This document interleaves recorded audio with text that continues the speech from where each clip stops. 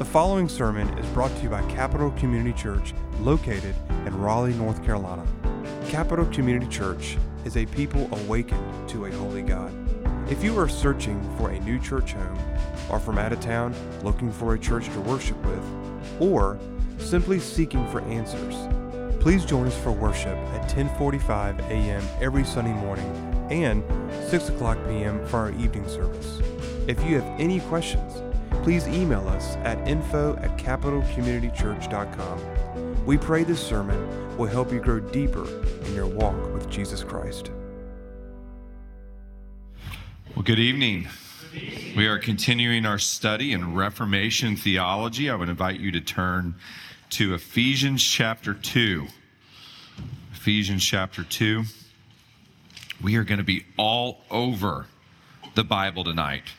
It's going to be a Capital Community Church sword drill. But you don't have to turn to every scripture. You can jot them down. But this is a topical study. So we're going to be looking at a topic, and we're going to be looking at it just on what the Bible says about it. So we're going to have a lot of different verses that we're going to talk about as we return to Reformation theology. And before we begin, let me pray for our time. Heavenly Father, we come to the throne of grace. Lord, we pray that your word would enlighten our hearts, enlighten our minds, and Lord, may we submit to what the word of God says, even if it surprises us, even if it's something that might be different than what we were taught before. Lord, may we endeavor to always hold the word of God over our thinking and our affections and over our will. And we ask this in Christ's name. Amen. Well, what I'm going to talk about tonight really was a Copernican revolution for me when I understood it. It changed how I thought about Christianity. And it changes how I think about ministry today. It changes how I think about preaching. It changes how I think about evangelism. It changes how I think about salvation. So what we're talking about is very important. And this theology is, as we've been talking about, comes out of the Reformation. And if you remember, as we've talked, you go back and listen to the tapes, or the internet now, but you go back and listen to the internet. We've been talking about what Roman Catholic theology teaches. And we've been contrasting that with what the Protestant reformers taught and what the Bible teaches. And what Roman Catholicism teaches, one, is that you are born again in the waters of baptism, that you're born again in the waters of baptism.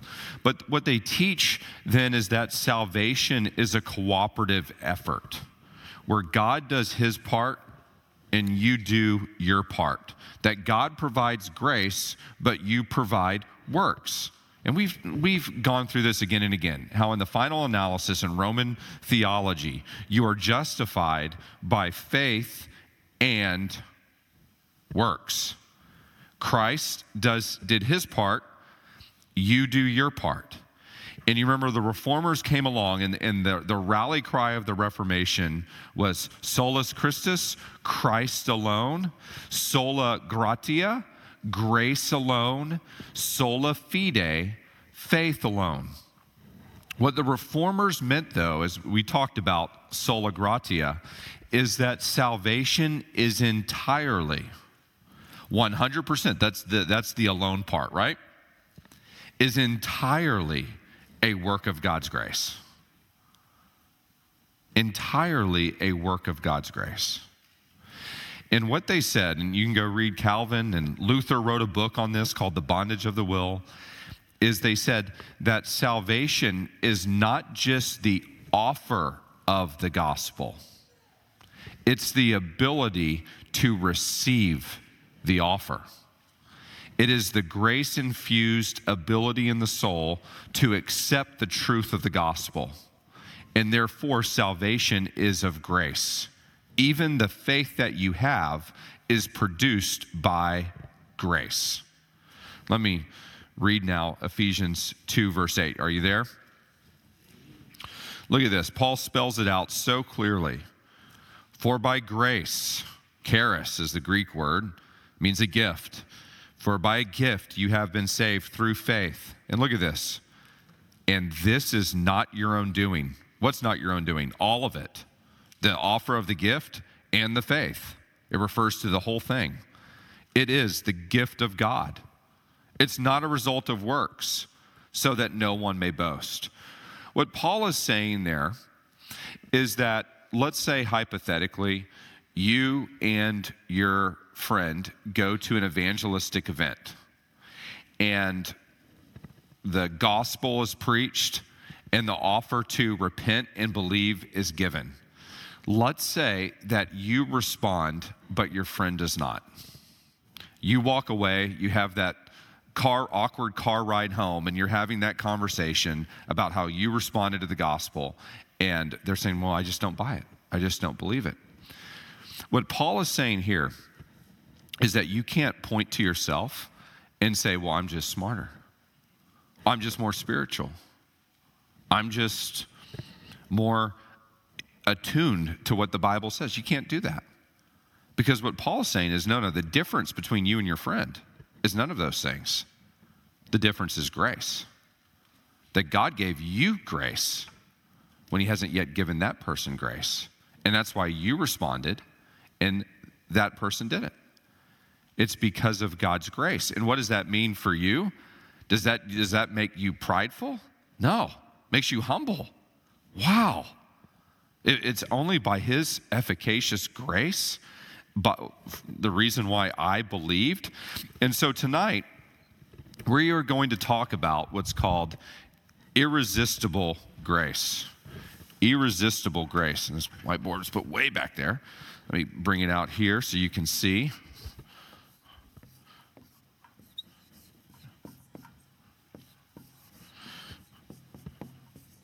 Irresistible.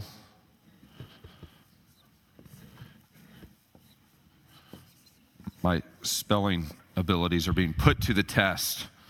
Irresistible grace.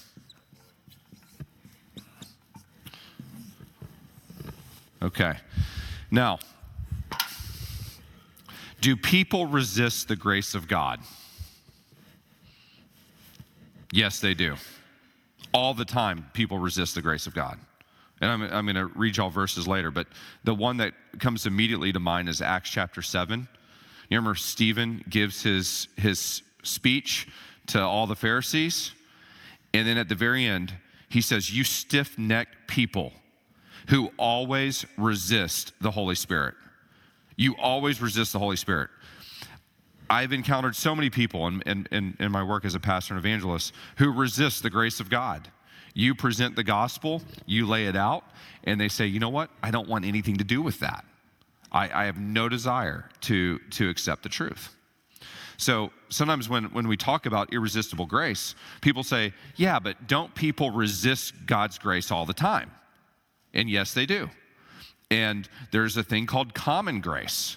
And common grace is just the general grace that God gives. In fact, you are experiencing common grace because you're in America. And America, still to this day, even though it's a dark country, is more influenced by Christianity than almost any other country. That is a common grace that God is giving to many, many people. And many, many people resist that grace. But here's what irresistible grace means. Irresistible grace means that at any point, God, the Holy Spirit, can overcome your resistance. You remember Paul in Acts chapter 9, Saul of Tarsus. He is, at the beginning, he is breathing threats against the church. He hates what Christianity is doing to Judaism. He gets on his horse and going to Damascus. And what does Jesus Christ do? Bam! Grace overcomes his resistance.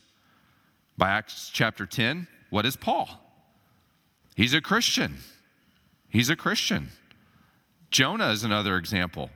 You know, I want you to go to Nineveh. What does Jonah do? Goes to Joppa, gets on a boat to sail to Tarshish, and then, bam, storm. God overcame his resistance. So what irresistible grace is saying, it's not saying that people can't resist God's grace. It's just saying that when and if God desires, he overcomes that resistance. And he does this all the time. And that's why salvation is a supernatural work of divine grace. We praise his grace. We praise his name because it's something that he does. Now, there was a controversy about this in the early 17th century. So we're talking about the 1600s. So this is, just for a time stamp, this is about 100 years after the Reformation.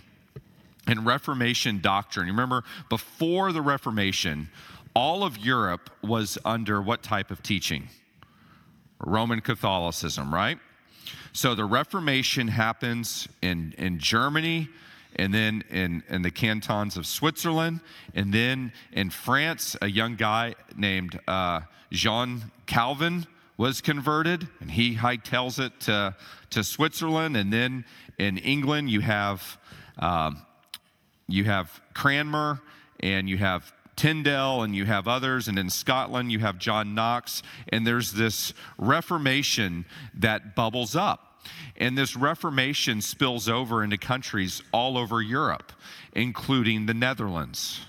So the Low Country is what they call the Netherlands, and the Netherlands accepted the Reformation theology.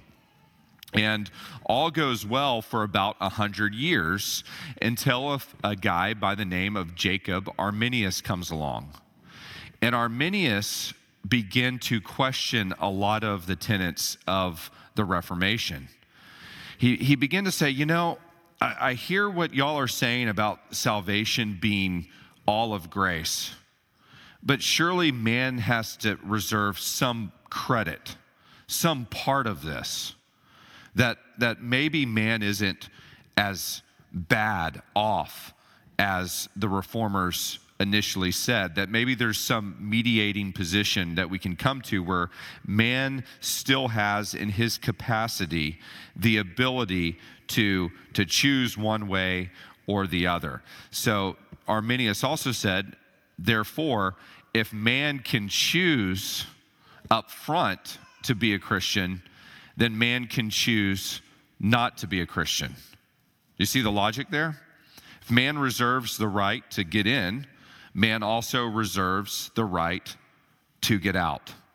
And therefore, you can lose salvation. You can lose grace. So this was a big deal. And it caused a large disturbance in the Netherlands, and a synod was called. And this is in November 1618, and this synod met for almost a year until May of 1619. And what they produced is called the Canons of Dort. The Canons of Dort. And the Canons of Dort, unfortunately, have been come down to us, and they're known as the 5 points of Calvinism. And I say unfortunately because really this is simply biblical theology. Calvin didn't invent this. But people called it the 5 points of Calvin because Calvin taught it, and Augustine before him taught it, and Aquinas before Calvin, and so many other people have taught the realities of God's sovereignty and God's irresistible grace. But Calvin was the most prominent figure at that point in history, so it became associated with him. But I think it's simply biblical theology. But here's the key here. Here's where I'm going with this, is at the Canons of Dort, and I'll just...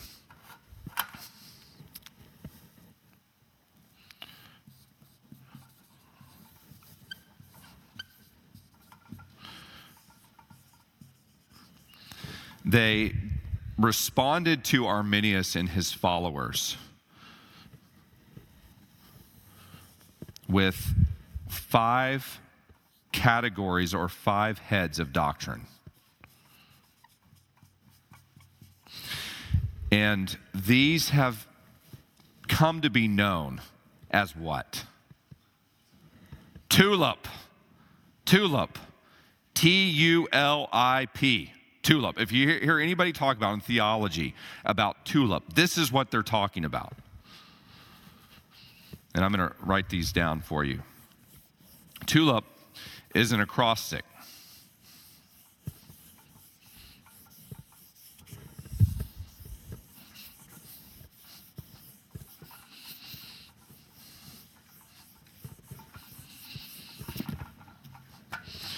So you have the T, the U, the L, the I, and the P.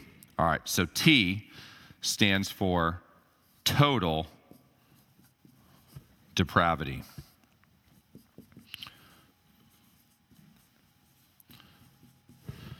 The U stands for unconditional election.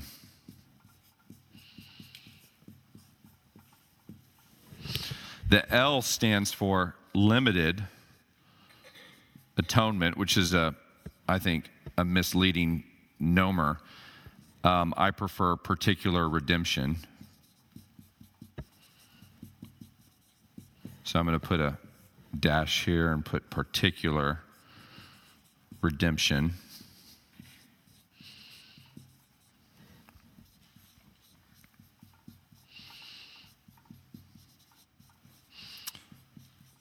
The I stands for irresistible grace, which I've already spelled out for you, so I'm not going to attempt it again. And then the P stands for perseverance.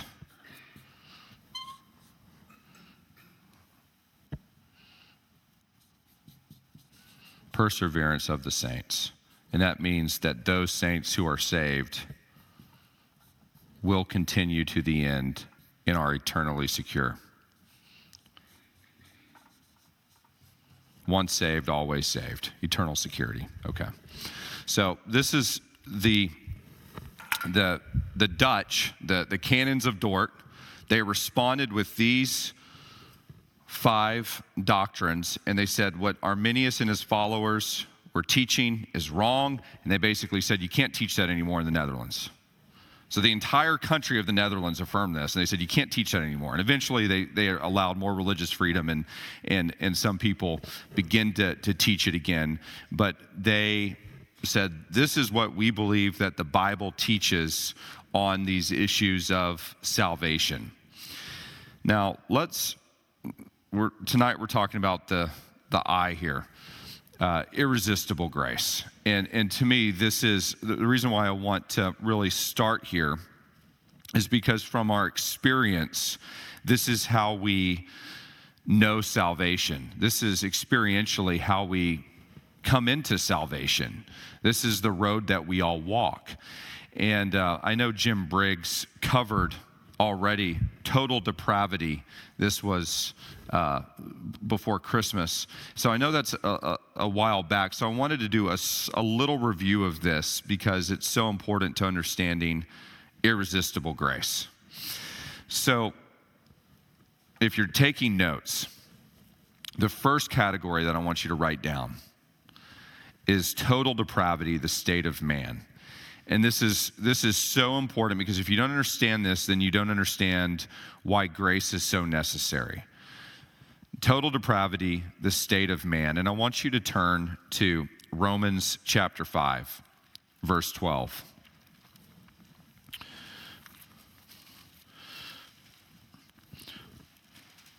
One of the doctrines that is so important to understand is the doctrine of original sin.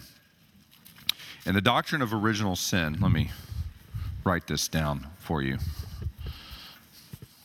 The doctrine of original sin refers to Adam's sin, but not just Adam's sin, because the Bible presents Adam as a federal head, as a representative of all of mankind, that in Adam is each of us.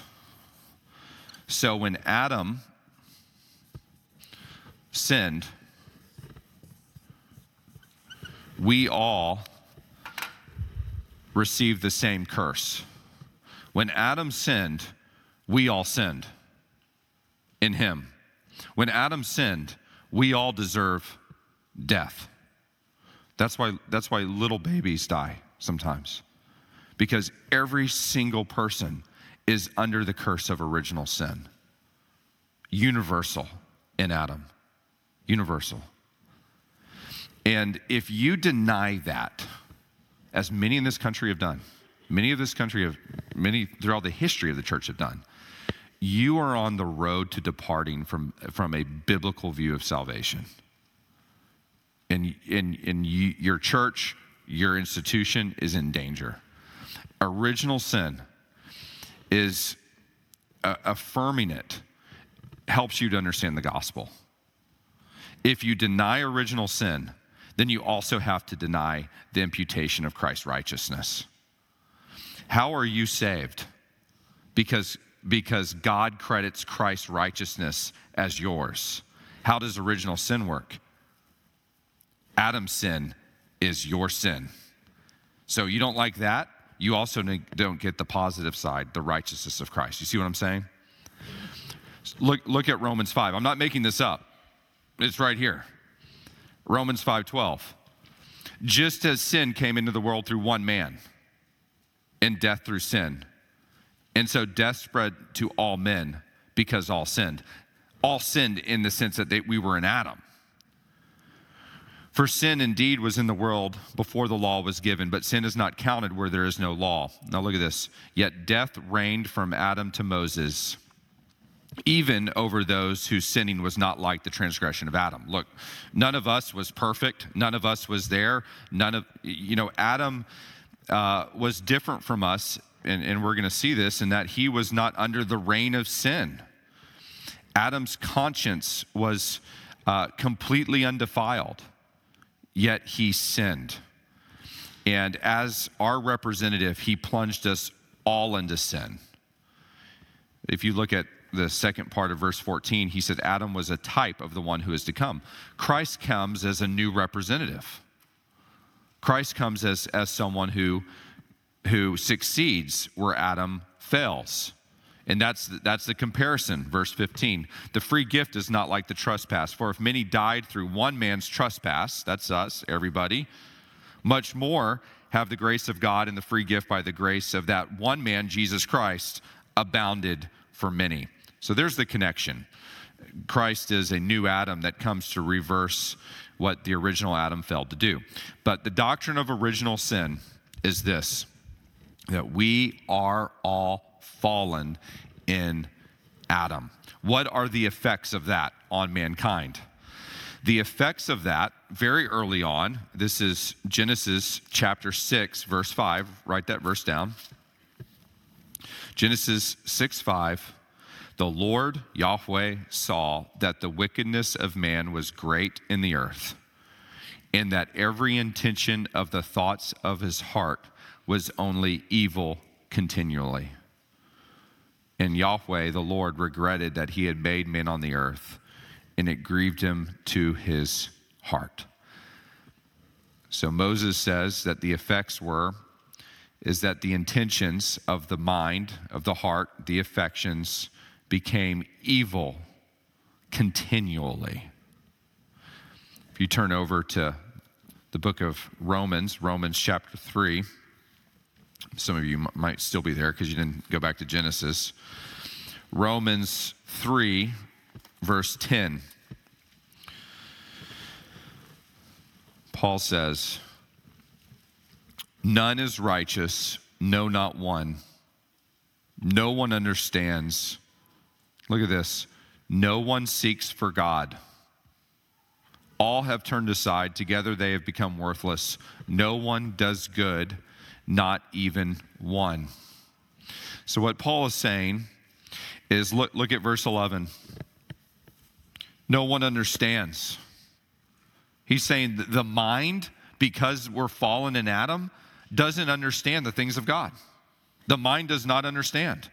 Look at the next phrase in verse 11. No one seeks for God. What he's saying is that the affections are broken. You don't desire the things of God. You don't seek after the good news. No. Verse 12, all have turned aside. They've all turned aside from the way of righteousness. Together they've become worthless. No one does good, not even one. So therefore, what is the picture that the New Testament gives of man? What is the picture that we are presented of man? Well, it's not a pretty picture.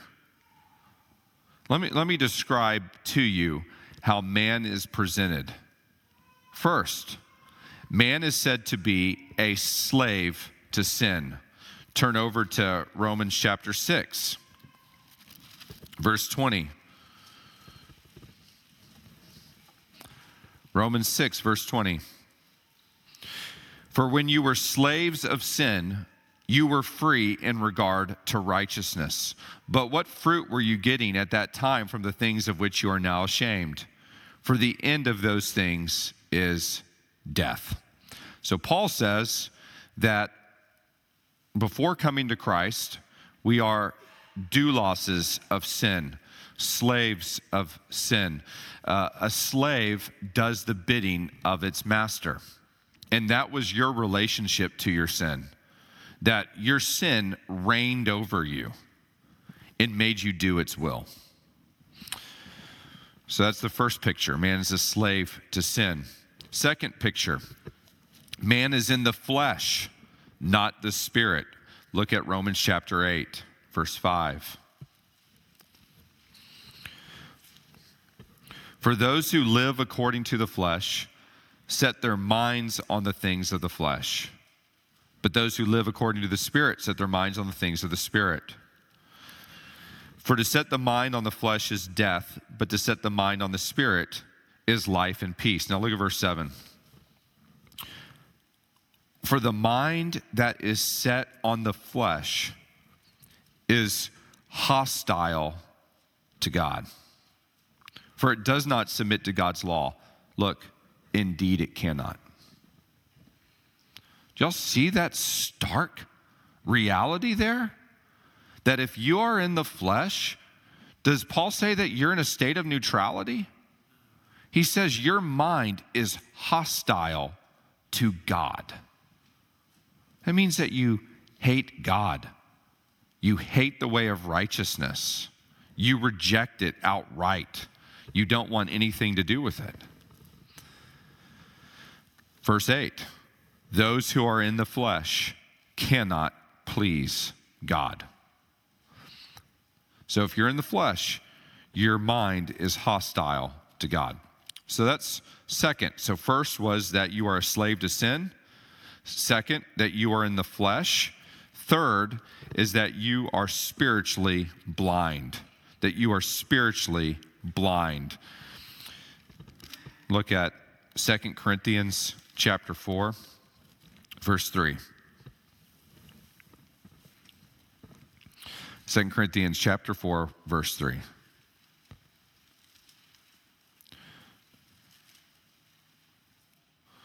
Paul says, and even if our gospel is veiled, it is veiled to those who are perishing. So the unbeliever, he says in their case, the god of this world, that's Satan, has blinded the minds of the unbelievers to keep them from seeing the light of the gospel of the glory of Christ, who is the image of God. Ephesians chapter 4. Ephesians chapter 4, verse 18. Paul says, talking about the unbeliever, they are darkened in their understanding, alienated from the life of God because of the ignorance that is in them due to their hardness of heart. They have become callous and have given themselves up to sensuality, greedy to practice every kind of impurity. So they're darkened in their understanding. They don't have a visible vision of truth. Jot down this verse. I'm not going to have you turn there. And we're going to revisit this verse later. But Jesus tells Nicodemus in John 3:3, he says, unless one is born again, you cannot see the kingdom of God. Let me restate that. Truly, truly, I say to you, Nicodemus, unless one is born again, you cannot see the kingdom of God. What's the implication of what he's saying?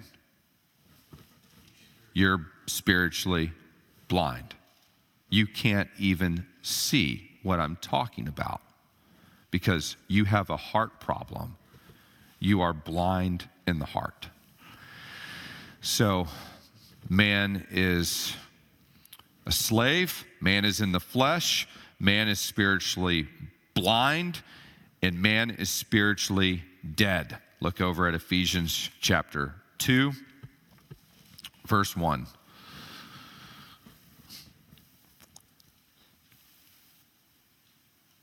And you were nekros, dead in the trespasses and sins in which you once walked, following the course of this world, following the prince of the power of the air, the spirit that is now at work in the sons of disobedience, among whom we all once lived in the passions of our flesh. So Paul says we were spiritually dead. Dead. What does a dead person contribute to their salvation? Not one thing. I used to think of evangelism like this. Evangelism is like a sinking cruise liner. Hopefully not in Arctic waters like the Titanic. But a sinking cruise liner, you can imagine there's a lot of people out in the water wanting to be rescued. And that salvation is simply coming along, maybe you're in a bigger boat, and you're throwing out the life preserver. That's the word I was looking for. You're throwing out the life preservers. You're throwing out the ring tied to the rope. And you're saying, grab on, grab a hold. That's what I used to think. And when I was a young man, 17, 18 years old, and I really began to read this stuff and study this stuff, I realized, no, that's not the right picture. We're talking about dead bodies in the water. And you're throwing out the ring. You're throwing out the ring. And it's just floating corpses. Ezekiel said it was like that. Remember, God brought Ezekiel, and he said, Ezekiel, come into this valley and you start prophesying. He's like, what are you talking about? All I see are these bones of this ancient army. And God says, no, you start prophesying and watch what happens. And he starts prophesying, and what does God do? He resurrects the army. He puts flesh on those bones, and he makes those bones live. Erwin Lutzer, you ever listen to Erwin Lutzer on the radio? Love Erwin Lutzer, pastored the Moody Church for a number of years. He would sometimes teach a preaching class at the Moody Bible Institute, and he would take his students to a graveyard, to a cemetery in Chicago, and he would say, start preaching. What are we doing? Nobody can hear what we're saying. Yeah, preach. Call them to the gospel. This is crazy. Why are we doing this? And he explained to the students, because I want to give you a picture of what you're dealing with spiritually. This is the state of man's soul. Man is not in a neutral position. Man is spiritually dead.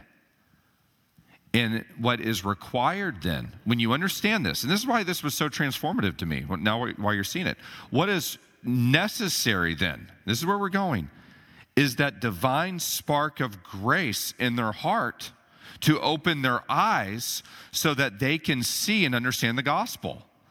And so when I'm presenting the gospel, when I'm preaching, I'm praying. I'm saying, Lord, I know I'm preaching to corpses. Obviously, the Christian is born again and the Christian is spiritually alive. But if somebody is a non-Christian, they're a walking dead man.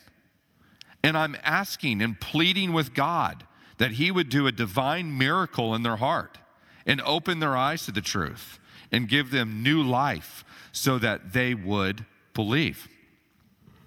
So the question comes up all the time. I get this as a pastor all the time. So what is then the situation with our free will? What is the situation with what God holds us responsible for? Well, this is the reality. This is the reality. If we are spiritually dead, if we are spiritually blind, if we are in the flesh, hostile to God, and we are slaves of sin, that seems like a really odd way to describe, quote, free will, doesn't it? And Jonathan Edwards has been really helpful to me here. Edwards says it's better to refer to it as libertarian freedom, in the sense that we are all held responsible by God for our actions. We're all held responsible by God for our actions. But the reality is that if the mind is enslaved to sin, if the affections, the heart, is enslaved to sin, and the will is simply the choosing of the mind, and this is Edwards' language. That's what the will is, right? The will is your action. You're choosing to do what you think you want to do.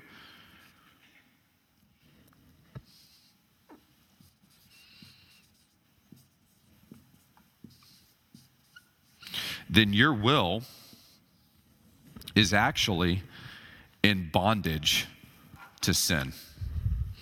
So what this means is that, yes, you have the natural ability to repent and believe. You can logically do that, but you do not have the spiritual ability to do so because you are a slave to sin.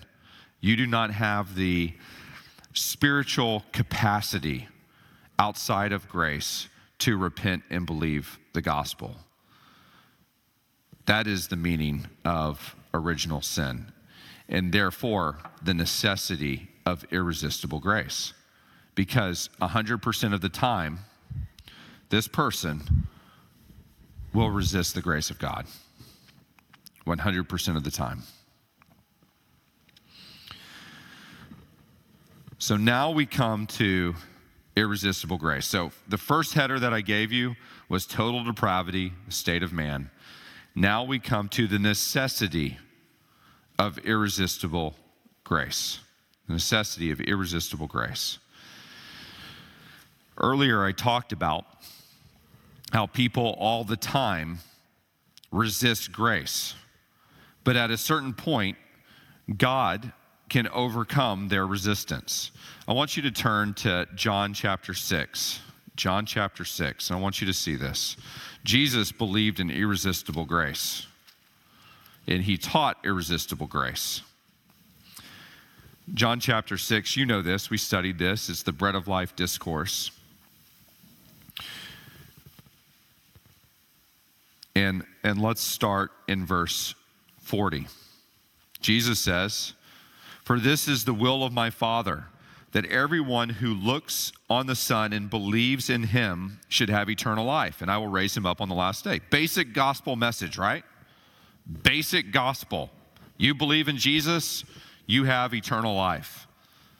Verse 41, look at the response. The Jews grumbled about him because he said, "I am the bread that came down from heaven." They said, "Is not this Jesus, the son of Joseph, whose father and mother we know? How does he now say, 'I've come down from heaven'?" They knew that it was a claim to deity. And Jesus' response is this. He says, the reason why you don't believe is because you're depraved. He says, the reason why you don't believe is because you're in sin. Look what he says. Do not grumble among yourselves. He says, no one can come to me unless the Father who sent me draws him, and I will raise him up on the last day. Wow. So you're saying, Jesus, that I can't come to you unless your Father draws me? Yeah. That's why you're in a state of unbelief. You're grumbling, you won't believe. He says, because my Father is not drawing you. This word, draw, very important word.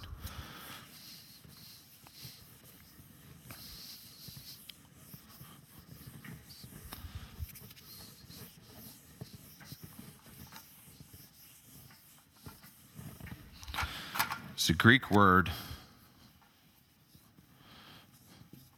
kuo. And if you want to,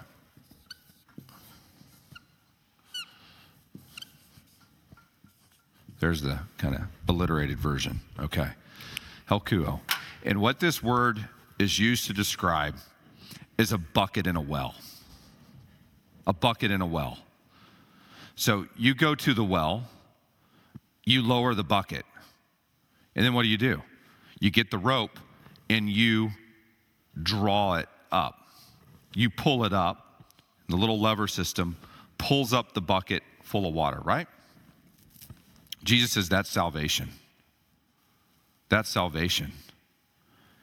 That what God does is he draws you to Christ through the ministry of the Holy Spirit, and you're just like that bucket in the well.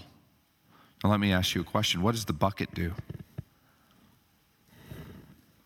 What does the bucket contribute to its being drawn up?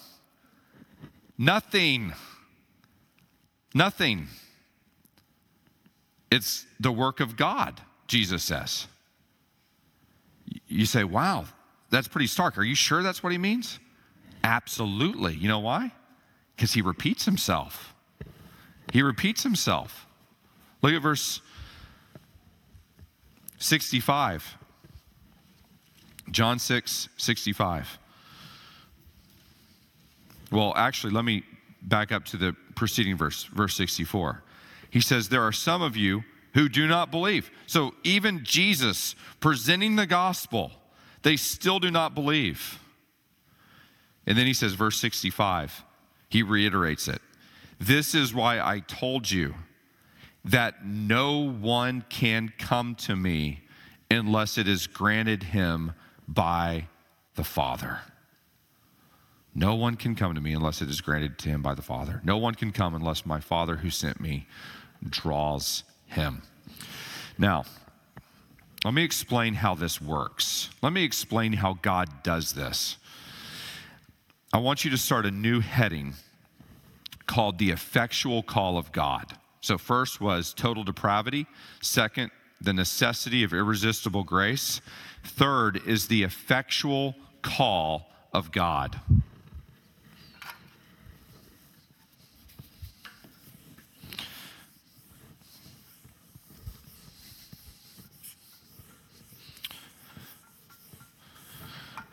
In the New Testament, really in all of Scripture, there's two types of callings. Two types. First is what's called the general call.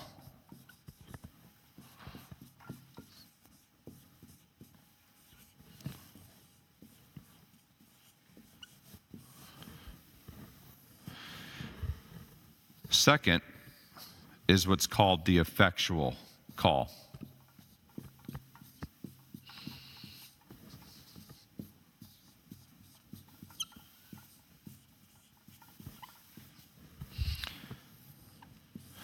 The general call refers to the broad preaching of the gospel.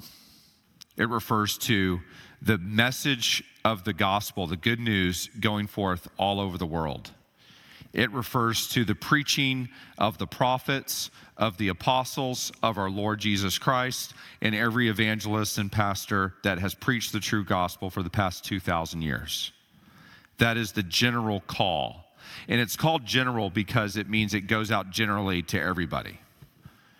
Come one, come all.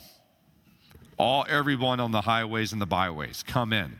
That is the general call of God. And this call is given through preachers or evangelists, or you sitting down with a friend at a Starbucks and walking them through a track. That is the general call. Let me give you some examples in Scripture. This is Mark 1:14. After John was arrested, Jesus came into Galilee proclaiming the gospel of God and saying, the time is fulfilled and the kingdom of God is at hand. Repent and believe the gospel. Mark 16:16. Jesus says, whoever believes and is baptized will be saved, but whoever does not believe will be condemned.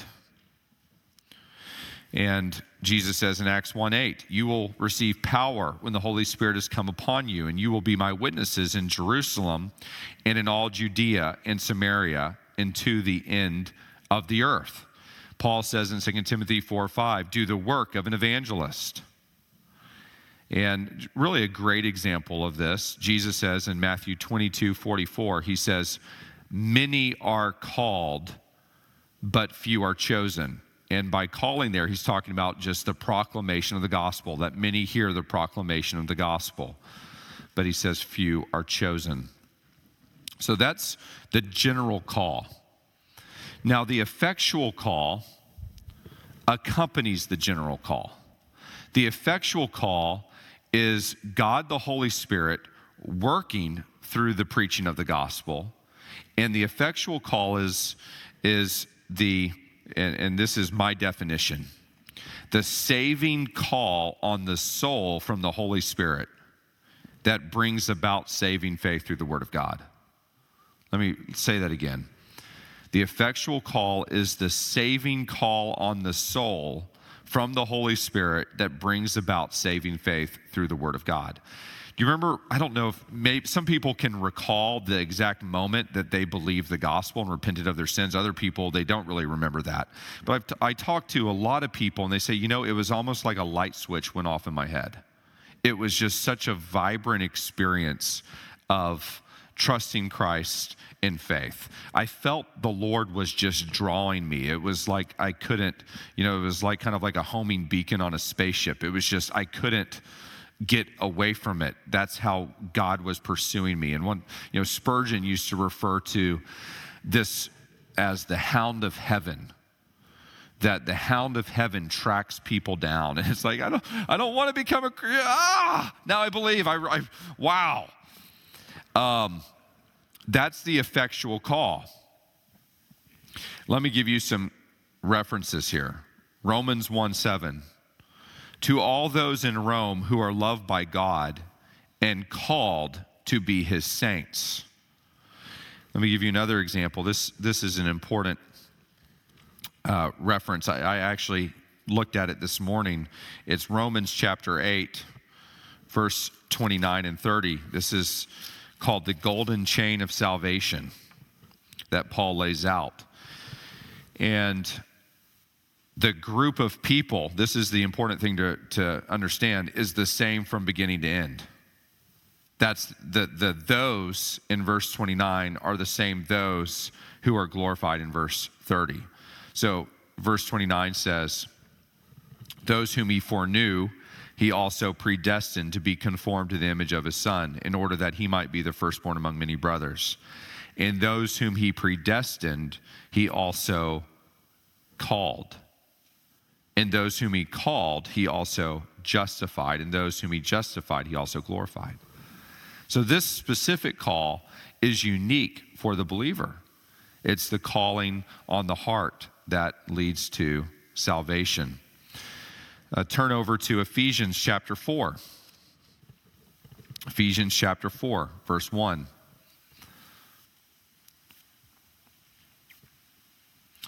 Paul says, I, therefore, a prisoner for the Lord, urge you to walk in a manner worthy of the calling to which you have been called.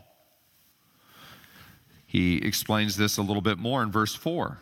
He says there is one body and one spirit, and this calling is the work of the Holy Spirit. He says, just as you were called to the one hope that belongs to your call. This is a very specific call that the Holy Spirit does for the believer, that he imparts this hope. Turn to 2 Timothy chapter 1, beginning in verse 8.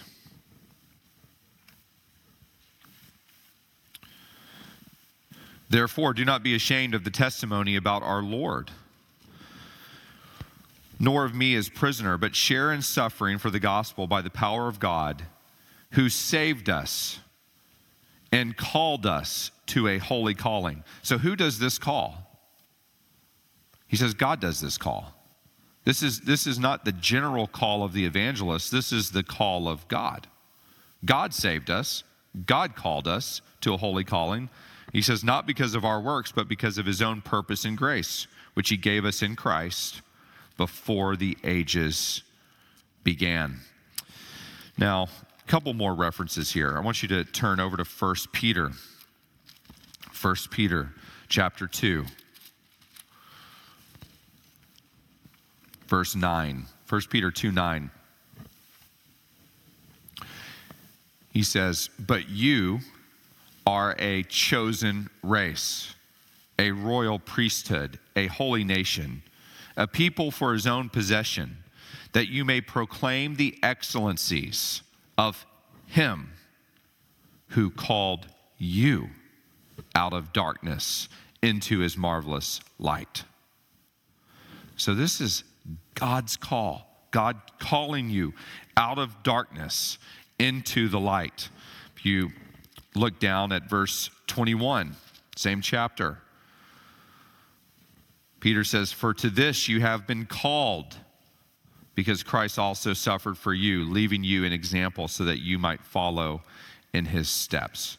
And there's more references that I could give you of this specific heart call. But I want to show you a place where you see both the general call and the effectual call. Turn to Acts chapter 16.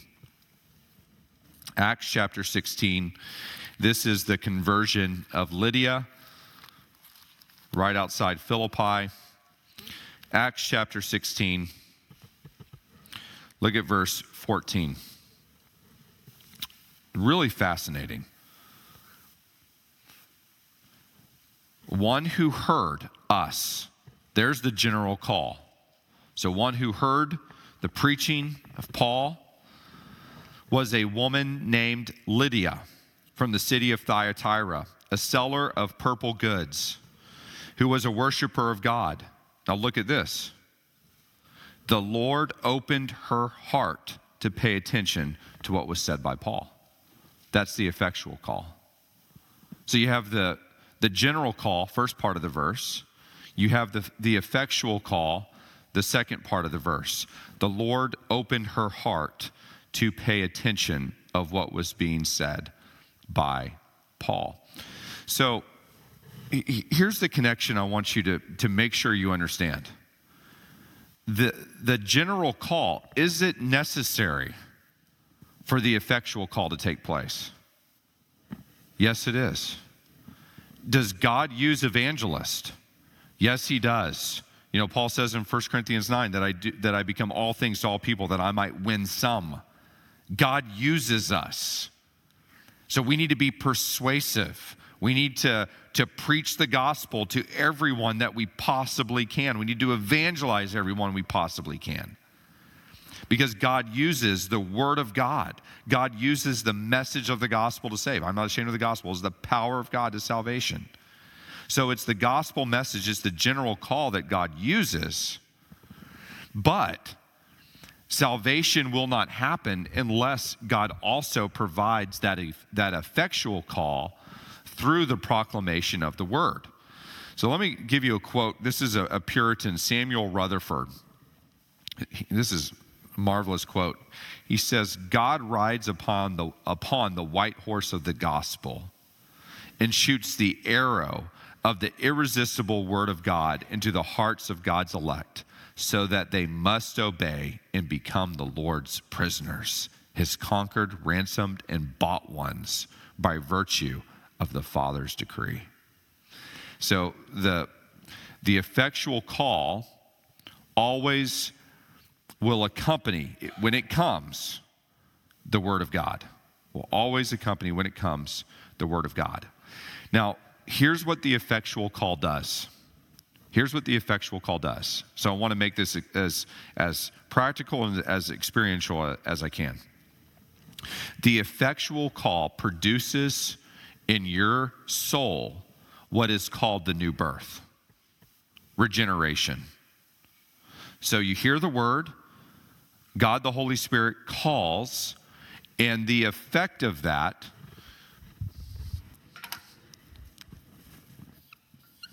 is the new birth.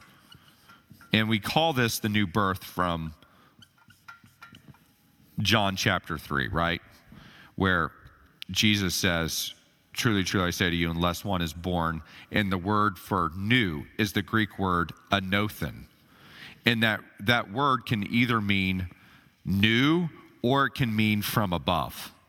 It has a double meaning. It's actually both, isn't it? It's a birth from above and it's a new birth. But that's where, when we talk about the quote, new birth, that's the textual evidence for it, is John chapter 3. In other places in Scripture, it's referred to in various ways. Sometimes it's referred to as new life in Christ. Let's look at John 3 just real quick. Turn to John 3.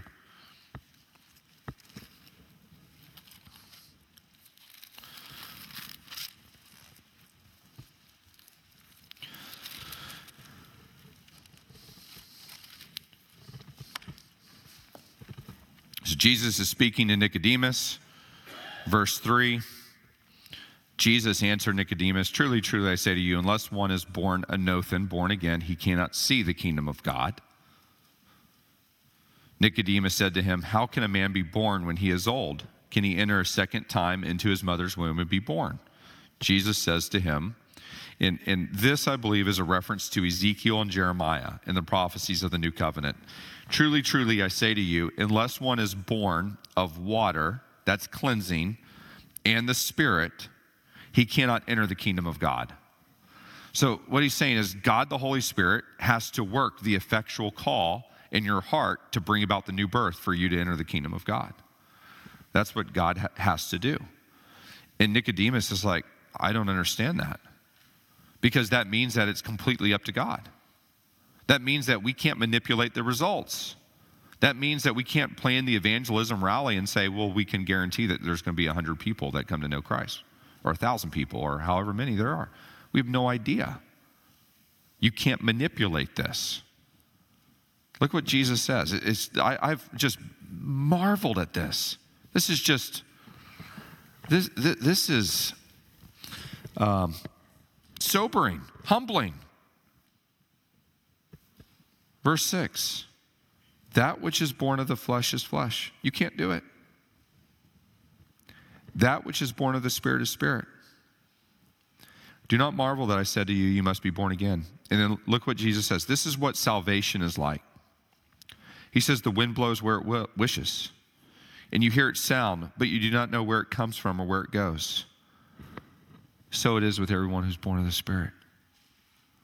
The other day, I was sitting on my porch, and I saw all these leaves just being blown on the street, just coming along. And I was just thinking, where did that wind gust come from? You know, wind is a mystery, and it has to do even with the Earth's rotation around the sun and the moon's rotation around the earth. It's a mystery to us. And Jesus says, so it is with those who are born of the Spirit. It's a mystery. Why did you respond and your sibling didn't? Why were you there at the evangelism event when your friends were not? Why were you born into that family and other people were not? Why are you here tonight and other people are not? Why did you find the gospel persuasive and other people did not? The Spirit blows where he wills. And you, like the wind, do not know where he goes and where he comes from. But so it is with those who are born of the Spirit. And this is when you are born again, you are given new sight. And the blinders fall off. And then you can see. That's what Jesus says. Unless you are born again, you cannot see the kingdom of God. Paul describes this reality in 2 Corinthians chapter 4. Just stay with me here. I want you to see this.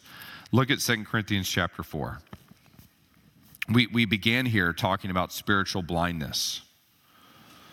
But I want you to see how this new birth happens, what God does in the new birth. So 2 Corinthians 4:4, he says, the God of this world has blinded the minds of the unbelievers to keep them from seeing the light of the gospel of the glory of Christ, who is the image of God. Now look, he says, what we proclaim is not ourselves, but Jesus Christ is Lord. We give the general call. We give the general call. We proclaim the gospel. And he says, with ourselves as your servants for Jesus' sake. But then look what he says happens. Look what he says happens. As the general call is proclaimed, he says God does a creative work. For God, who said, let light shine out of darkness, has shone in our hearts to give the light of the knowledge of the glory of God in the face of Jesus Christ.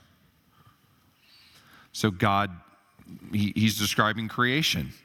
God does a creation work in your heart so that you come to a knowledge of the truth.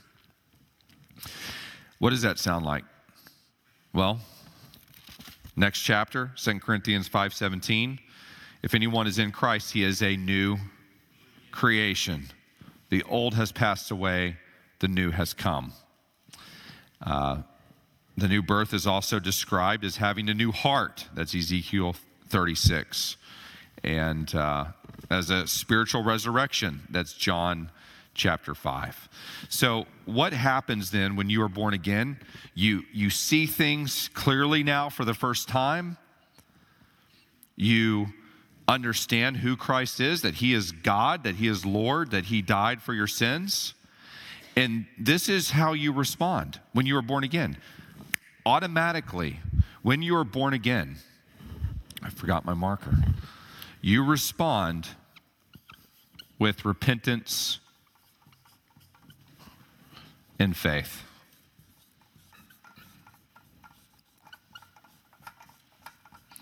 As a result of being born again, it's kind of like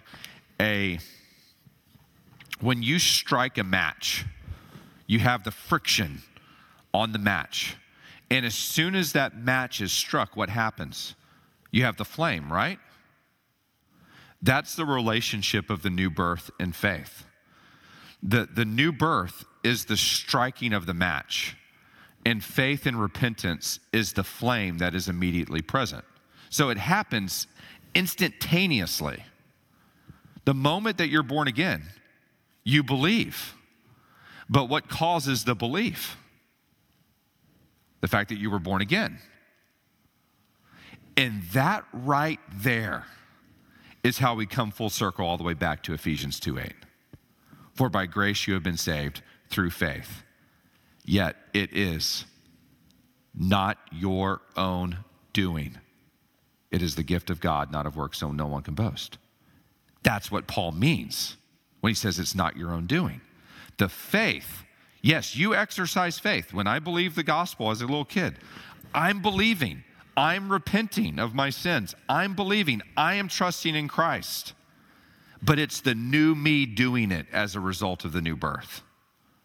It's the me doing it with an enlightened mind now, because my mind has been enlightened by the glory of God in the face of Christ through the new birth. And therefore, it's entirely of grace. It's a divine miracle that I believe, because I was once a wretched sinner and now I'm professing faith in Christ. Is there a verse that expressly says this? Yes, there is. 1 John 5:1.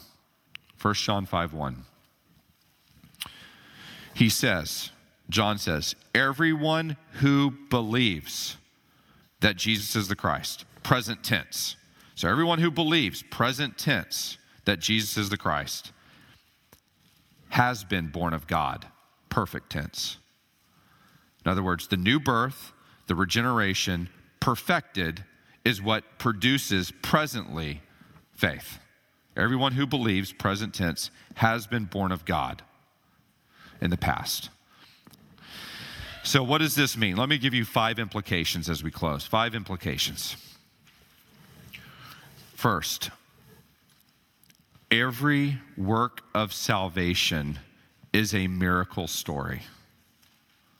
Every work of salvation is truly and completely the grace of God. Second, and this flows from that, we must be in complete dependence on God's Spirit to see any spiritual success. Any spiritual success is from Him. Third, our job and responsibility is to be faithful in extending the general call of salvation. We must be faithful to do this, knowing that God will extend the effectual call. Then that ball is in His court. I once heard Tommy Nelson say, I preach the gospel and I go home and eat Bluebell ice cream, something like that. Because if you really believe this, you know that if you are faithful, if you present the gospel to your friend, your family member, if you preach the gospel, we need to preach it, that God will be faithful to save those whom He will. And you can't manipulate that. You can't. And we won't. Fourth, we then have faith that Christ will build His church and the gates of hell will not stand against it. You ever wonder, will Christianity continue into the future? Or will it just die out with our generation? Will it continue in the future? Of course it will. You know why? Because our Lord Jesus Christ at any point can knock another Paul off his horse. At any point, it's irresistible grace. At any point, Christ will save whom He will. He will, and this is good news, I think. You know, if you have a wayward family member or a friend, and you desperately want them to be saved, you know what I'm praying? God, save them. Overcome their resistance. Draw them like that bucket. You bring them. You work the events in their life. You shine the light of the gospel into their heart. You bring their fleshly hostility to nothing. Christ will build His church. And then fifth, and this is I think such a reassurance, is that we can understand that we will never lose our salvation. Because the logic is very simple. The logic is very simple. If God begins it, God ends it. See, Arminius said, no. Man begins it, and man can end it. Nah. He who started the work will be faithful to complete it. You see that? That's grace. Grace, greater than all of our sin. Heavenly Father, we thank You for this truth of irresistible grace. Wow. What a gracious God You are, that You, for those of us who are in Christ, have overcome our resistance, that You drew us to Yourself, that You captivated our hearts, that You gave us this gift of the new birth so that we could see the truth of the gospel and repent of our sins and believe. We thank You for this work in our lives. We pray, Lord, that You would do this work in many people, family members and friends and colleagues. We pray, Lord, that we would be faithful to give the general call of the gospel, and that we would be praying that You would bring people to Yourself, Lord. May we be faithful. May we be an evangelistic church, trusting that You will do this work of effectual calling, that You will call lost sinners to Yourself. We ask all this for Your glory in Christ's name. Amen. Thanks for listening. For more sermons, information, and events, check out our website at capitalcommunitychurch.com.